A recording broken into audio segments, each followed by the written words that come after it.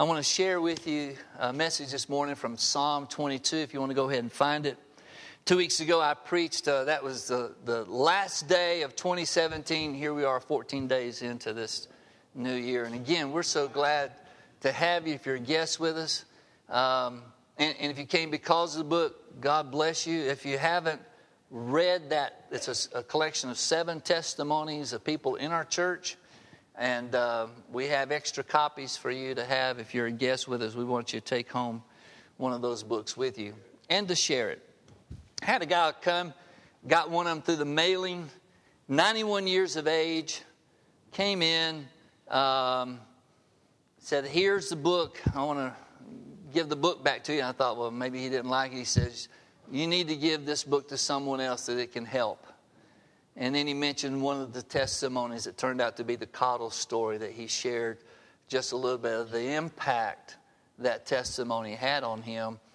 91 years of age, his wife died 8 years ago, and he lives alone. And I've asked him for maybe a moment for me to just have a cup of coffee with him. Told me he could not remember the last time he had been in church, but church went to him. Church went to his mailbox. And isn't that how God can do neat things like that? If they can't get here, we can at least take the gospel to them. There was 3 things. I'm not going to give a quiz on this. 3 things that I said we needed to focus on as we start 2018. One of them was the centrality of Christ, just making Jesus intentionally the focus of our lives every single day. And then one of them was about the cross, not as a symbol, but as a living reality. That the cross just shouldn't be that you see behind me on the wall, but how we live our life. Meaning this, our prayer should be what Jesus prayed in the garden. Father, not what I want, not what my plans are, not what my intentions are, Father, but what do you want? What do you want me to do? And in doing that, what we're saying, as Jesus said in that prayer, he said, not my will, but yours be done. What he was saying is, I'm surrendering myself to the cross. I'm surrendering myself to your plan.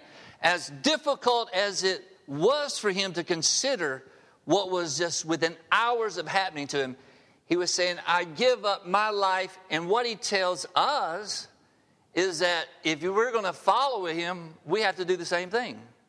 We have to take up our cross, live a surrendered, in a way, crucified life, crucified to our desires and our plans, and live a surrendered life to him.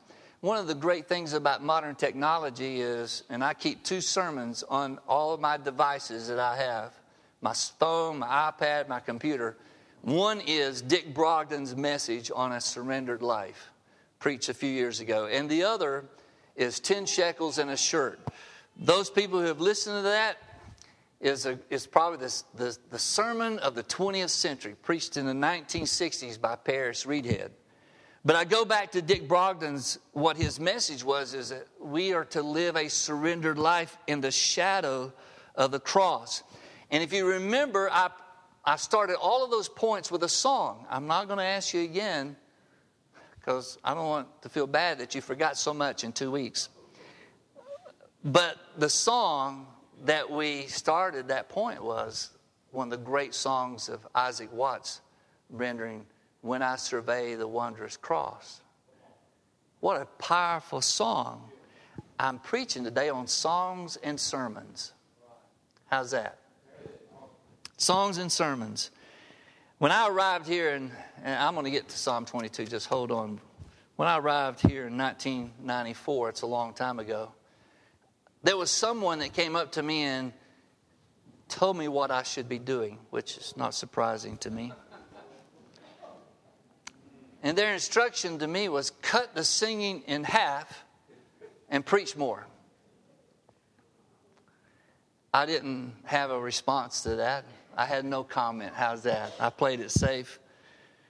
But I was like, where's the balance in that? You think that there's this contention somehow between songs and sermon. There shouldn't be that, right?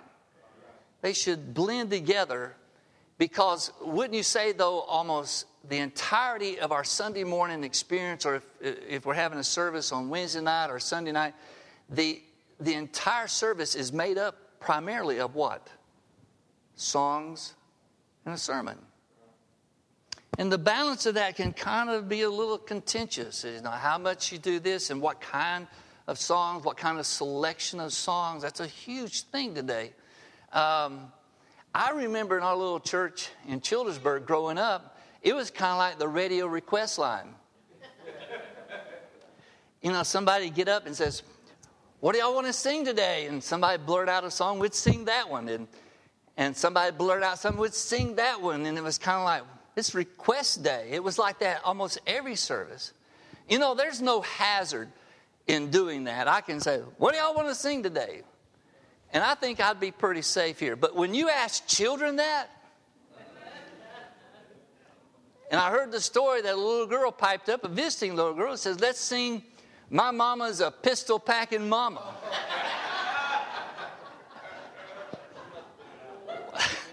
Well, I think you know that is not really a song you want to sing in church. And by the way, there is a song, Pistol Packing Mama.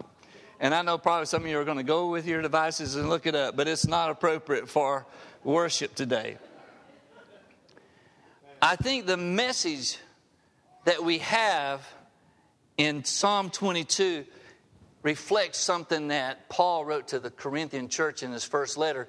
He said this, and I mentioned this verse 2 weeks ago: "The preaching of the cross is foolishness to those who are perishing. But those who are being saved, it is the power of God." So we have sermons on the cross and we have songs about the cross. But what about the song on the cross? The song of the cross. Jesus had all kinds of conversations while he was on the cross. When you think about it, he spoke to the thief next to him, right? The criminal that was dying. He and the dying criminal had a conversation about the afterlife. He also talked to his disciple John, and he talked to his mother Mary. He also had a conversation with God, and we're going to get to that in just a moment. He said something really to no particular person when he said that he was thirsty. And so they tried to give him something to drink and he wouldn't accept it. But medically, everybody would say that was after what he went through the blood loss, that he was probably in shock. His body was going into shock and he was in severe dehydration.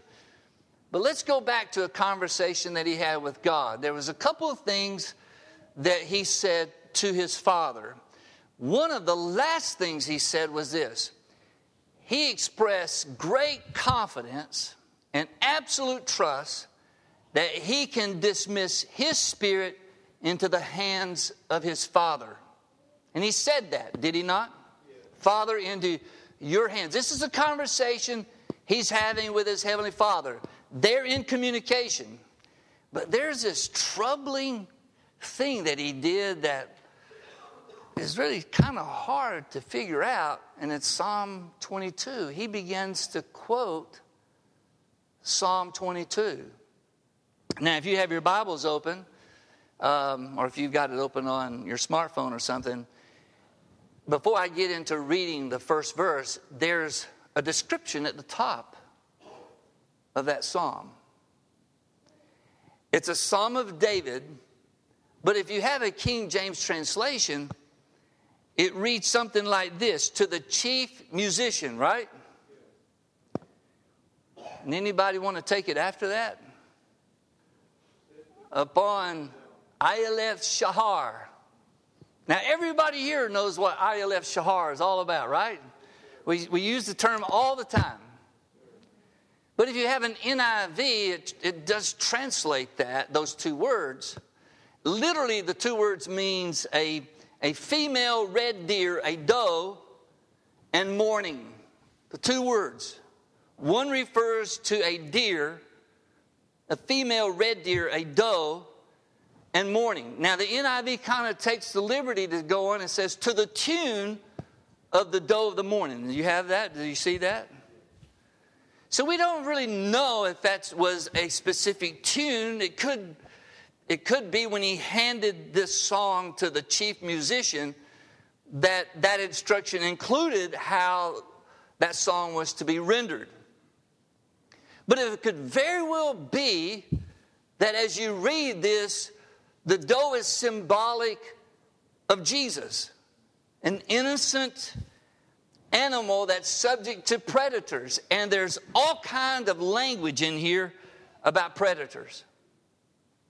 And we're going to see that as we read this.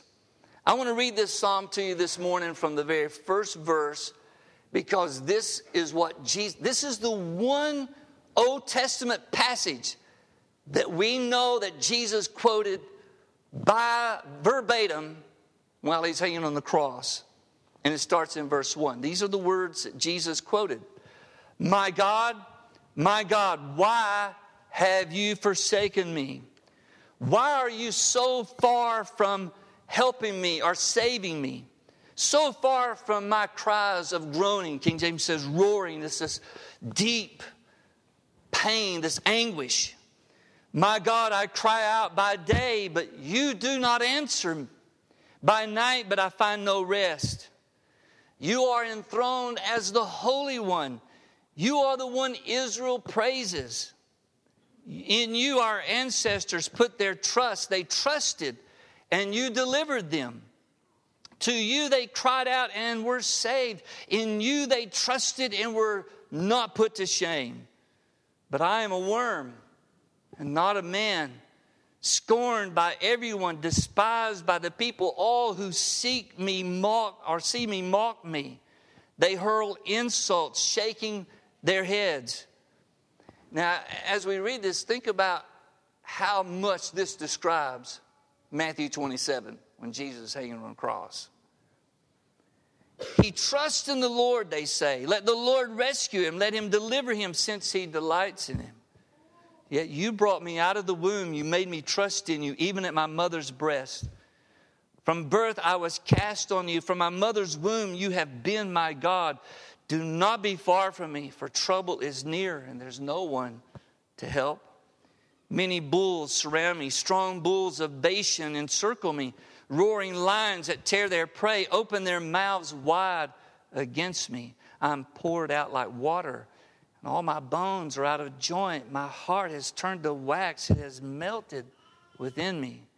My mouth is dried up like a potsherd, and my tongue sticks to the roof of my mouth. You lay me in the dust of death. Dogs surround me. A pack of villains encircles me. They pierce my hands and my feet. All my bones are on display. People stare and gloat over me. They divide my clothes among them and cast lots for my garment.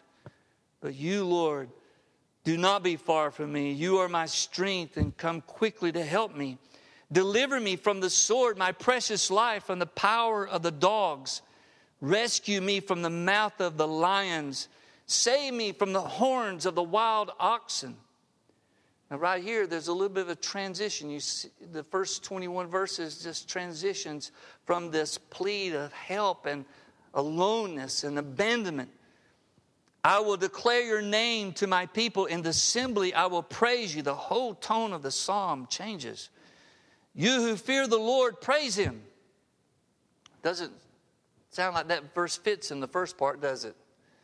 You who fear the Lord, praise him. All you descendants of Jacob, honor him, revere him. All you descendants of Israel. For he has not despised or scorned the suffering of the afflicted one. He has not hidden his face from him, but has listened to his cry for help.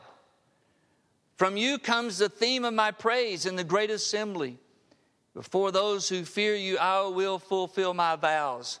The poor will eat and be satisfied. Those who seek the Lord will praise him.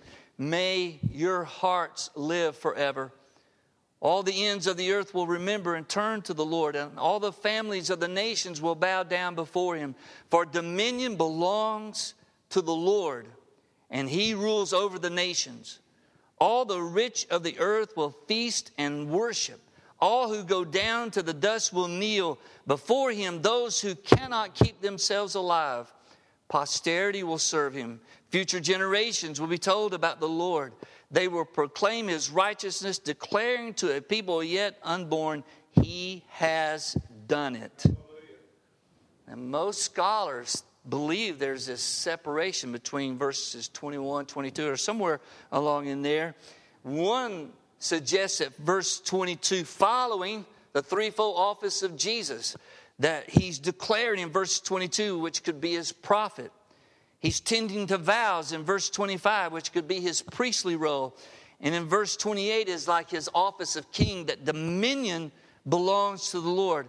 I'll simply say this. When Matthew records what Jesus said, he only records the first line of Psalm 22. This is a song that was written 1,000 years before Jesus was hanging on a cross. This is a 1,000-year-old song that Jesus quotes verbatim while hanging on the cross. And it's the only thing we know of that he spoke in the original language. Because when Matthew records this in Matthew 27, and Mark records it in chapter 15, he records it as he said, Eli, Eli, lama sabachthani. And then Matthew gives the interpretation, my God, why have you forsaken me? In verse 47 of Matthew 27, those standing around says, oh, he's calling for Elijah. You know, Elijah's name means the Lord is God. So here Jesus is pulling these words from a 1,000-year-old song that has immediate relevance to what's going on with him hanging on the cross. The only scripture we know that he quoted. This is alluded to in John's account of the crucifixion and Luke's account of the crucifixion. And listen, David could be writing some of this from his own experience, but this could not be totally from him. When you look down in verse 16, it says, they pierced my hands and my feet. David is prophesying the crucifixion of Jesus. There he's got the mockery, he's got the gambling. The only thing that Jesus owned or possessed at his death was his clothes, and they were gambling over that. So this was a prophetic song that David penned, but it also became the lament for Jewish people in distress. One of those distresses that the Jewish people went through was the horrific Holocaust. Now, in a moment, I'm going to ask Shane to play a short clip of a video, and I'll just give you a little bit of the details before he plays it. This is Psalm 22, sung in Hebrew with the subscript. I wished I could feel the liberty to show you the whole clip, the whole video, but the backdrop is the Holocaust, and quite frankly, some of the scenes just get a little too graphic. But I want you to listen intently as to this song being adopted.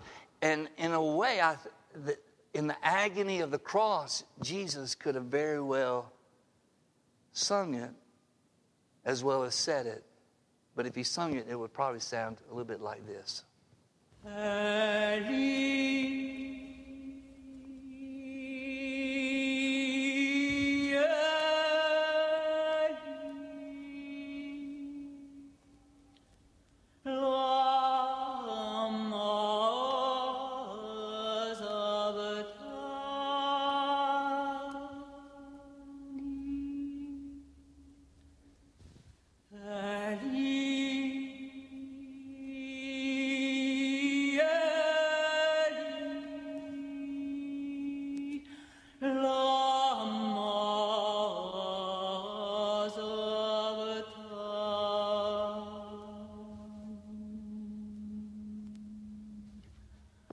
רחוק משועתי דיברי שעת אלוהי קראים ולוטעם ולילה ולדומיה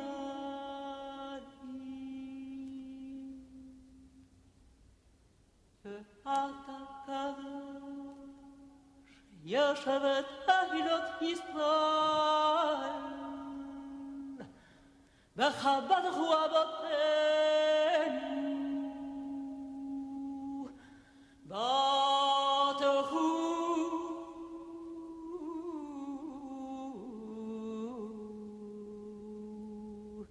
ותפעלתם לחזקו ונמלטו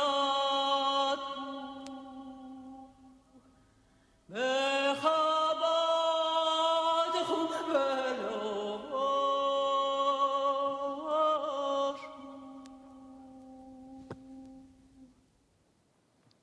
I wished you could. And you can find this on YouTube, just Psalm 21, 22, Hebrew. And the profound anguish of those people going through that. This is the psalm that Jesus began to declare. Did you notice the different pronunciation of those first words? We tend to say, and I've read it like this, Eli, Eli, lama sabachthani. That's not the pronunciation he gave, was it? It was more of an emphasis on the first two letters, L-E. L-E, which is probably the proper, because L is the focus of the word. It is the name for God. That I at the end is the first person. My. L-E, L-E. And this is what Jesus was saying. My God. My God. When you just take that first line, you could stop at every single word and find substance to it. L-E. Even as Jesus was saying this, and he was quoting the psalmist on this, does it mean that God had forsaken Jesus indeed? And I'm just going to leave that question to lay on your mind for a moment. Was this really going on? Because he was saying, my God,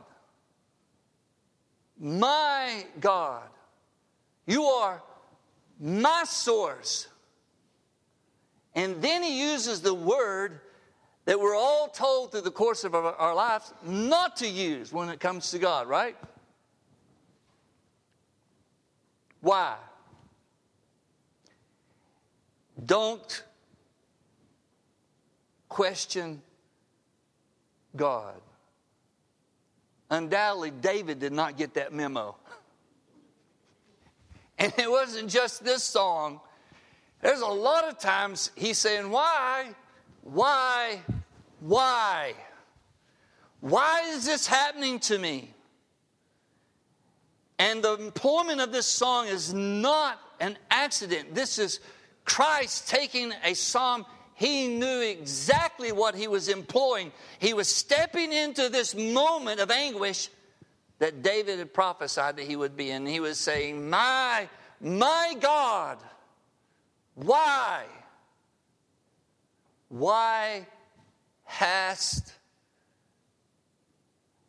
do I feel like this is a done thing that you have left me?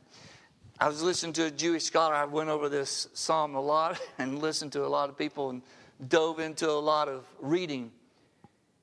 But he says forsaken is not a good word here because it's kind of like, it has this negative connotation to it. But he says it's better, and you might have seen in the transcript there underneath it that it was, why have you left me here? And that doesn't really mean anything negative because probably all of us at one point or another left the child somewhere. Oh, did you get him? No, I didn't get him. You get him? Well, let's go back and get him. Now, he might be saying, why have my parents forsaken me? But it wasn't like, oh, we just didn't want to have you today. No, that's... And you see the two different connotations for those words. Why hast you of all people left me? The only one that I had in my corner. Why are you not here with me? This is the incredible message of this song. Why have you forsaken, left me? Every single word has this. And then it's kind of like in verse 1, it's like threefold. And why are you so far from helping me, from saving me? And so far from my groaning, from my pain, my anguish. Well, I don't have time to go through the whole psalm, of course. But can I ask you a question? Has God ever abandoned you?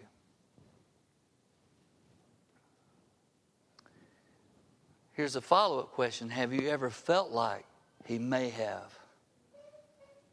You know, those sentiments, probably all of us at some point have said exactly what David said, and David wasn't rebuked, and I know that God doesn't take offense when we say, Lord, why? Why did this happen? Why is this happening? Why did all of this take place? You know, my grandson riding with me the other day, you know, and they all want to ride shotgun. So if you're driving multiple cars, you're going to have one of them in the front seat because that's when you've arrived, when you can ride shotgun. But Asher said to me, Papa, God controls us, doesn't He? And I looked at him and I wanted to say, I wished He was. I wished He was controlling you right now. I said, where are we going to eat? He said, CC Pizzas. I said, did God make us go eat there? Yeah. I said, no, He...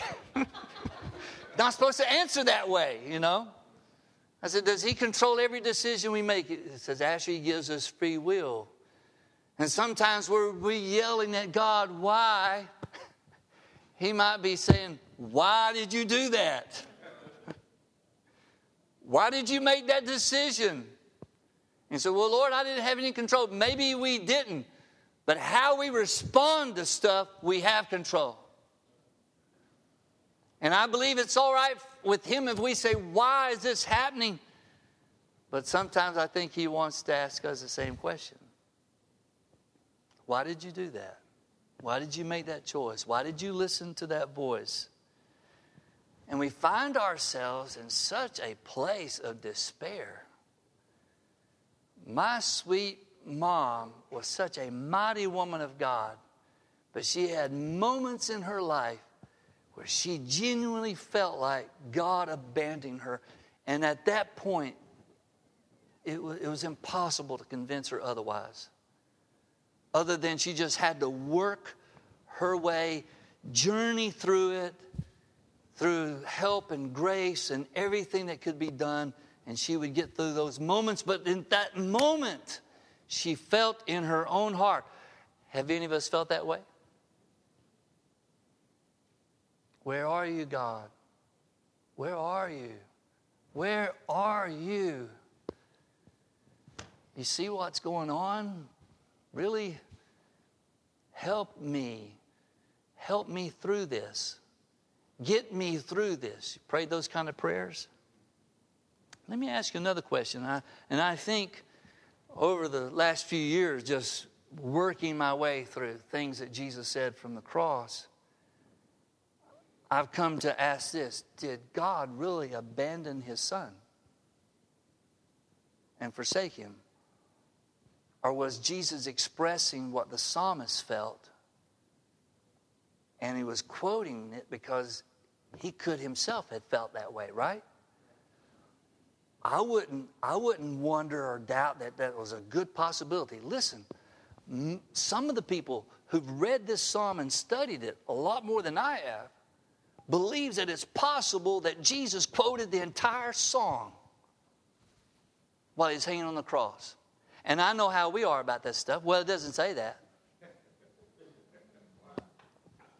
You do realize that John said that if you attempted to write down everything that Jesus said and everything he did from his own memory, he said, I don't think enough books exist to contain everything that man said or did. Did he not say that? So that means, and listen, when you hold this book, you are like, hey, we get just this small portion of what Jesus said and did, but he did so much more than that and said so much more than that. So is it possible that Jesus could have quoted the entire psalm while he was hanging on the cross? Is it possible? Yes, it's possible. They might not have recorded other things he said, but what was recorded was because we needed to hear it, right? It was part of divine inspired scripture for us to know what he's doing on the cross. And that one line from Psalm 22 was for us to hear and see what he was going through. The agony of his life. Here's one other thing. When you look at the end of Psalm 22, as we read it earlier, what's the last 4 words? He has done it. Does that ring a bell with you? It is finished. The last thing he said is basically, it's done. It's finished. It's over. And it's almost as though the entire effect of the cross is captured in that, because it goes from his plead and his wonder if he's alone, what's going on. He's got all these vicious people around him. He's got people that are bent on his destruction. And as you get to the latter part of the psalm, it comes across that the Lord has heard his cry. The Lord has responded to his cry. And I just believe that when Jesus said those 2 things toward the tail end of his time on the cross, Father, into your hands I commit my spirit. And he dismissed his spirit into the hands of the Father. And he also said, it is finished. That means nothing needs to be added. I mean, there's nothing else left to do. Here's the great thing about salvation. Jesus accomplished everything that needed to be accomplished in regard to salvation. And he takes that accomplished work and he hands it to you as a gift. Saying it's done. You accept this, and your life is in good hands. Because your life then becomes part of what Jesus handed his Father, his Spirit. We can say, Lord, I trust you with my life. I trust you with my family. I trust you with my health. I trust you with my marriage. I trust you with my plans. Somewhere in life, we hit a wall at some point to where we don't know what to do. And that's the moment we ought to look back on this song and say, but God, I'm going to trust you. I'm going to trust you. There's people in this room. You might not have voiced the words why, but they're in you. God knows how we're thinking, right? He knows our thoughts. He knows if we've been wounded or disappointed or betrayed or let down, or somebody has done something, we find it hard to forgive them or get over it and all of this. These are human emotions that we're dealing with. And we can't fix ourselves at all. We have to have him, right? But there's people in this room today that you're carrying some aloneness with you. You're carrying some despair with you. The question is whether you go to what Jesus went to, a psalm that expressed that deep despair, but also a song that expressed confidence that the one he was praying to. The interesting thing is, David didn't say, God, why have you forsaken? What did he say? My God. Someone said in a pastor's prayer gathering I was in this past week, that we ought to realize in the valley of the shadow of death, the Lord is always with us. And as we shared, I mentioned, and it goes back to how that psalm started. The Lord is not shepherd, the Lord is my shepherd. I shall not lack. That's why we can say He shepherds me in the valleys as well as getting me to the still waters and into green pastures. Getting me into the places of goodness and light and joy. He shepherds us through all the parts of our lives. Aren't you glad for that? Would you stand with me?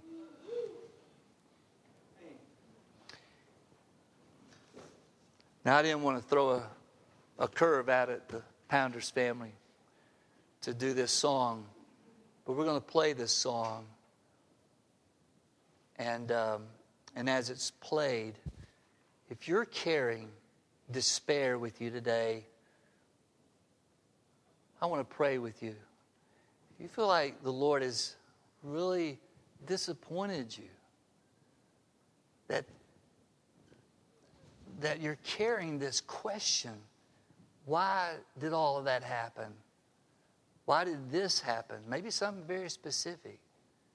Or why can't we get beyond this? I believe He wants to change that setting in you, just like the psalm changed from verse 21 to 22, from one like, oh no, to oh yes.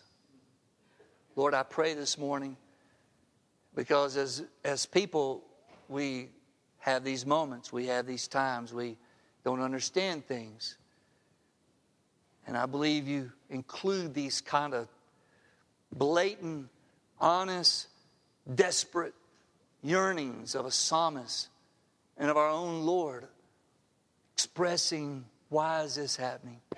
So that we can come and say, Lord, I don't know why, but I need You. I need Your help. I need Your salvation. I need You to get me through this. And for those in this room that they're at a critical point in their faith, or they're struggling to get over something, I pray today that You will touch them and minister to them in Jesus' name.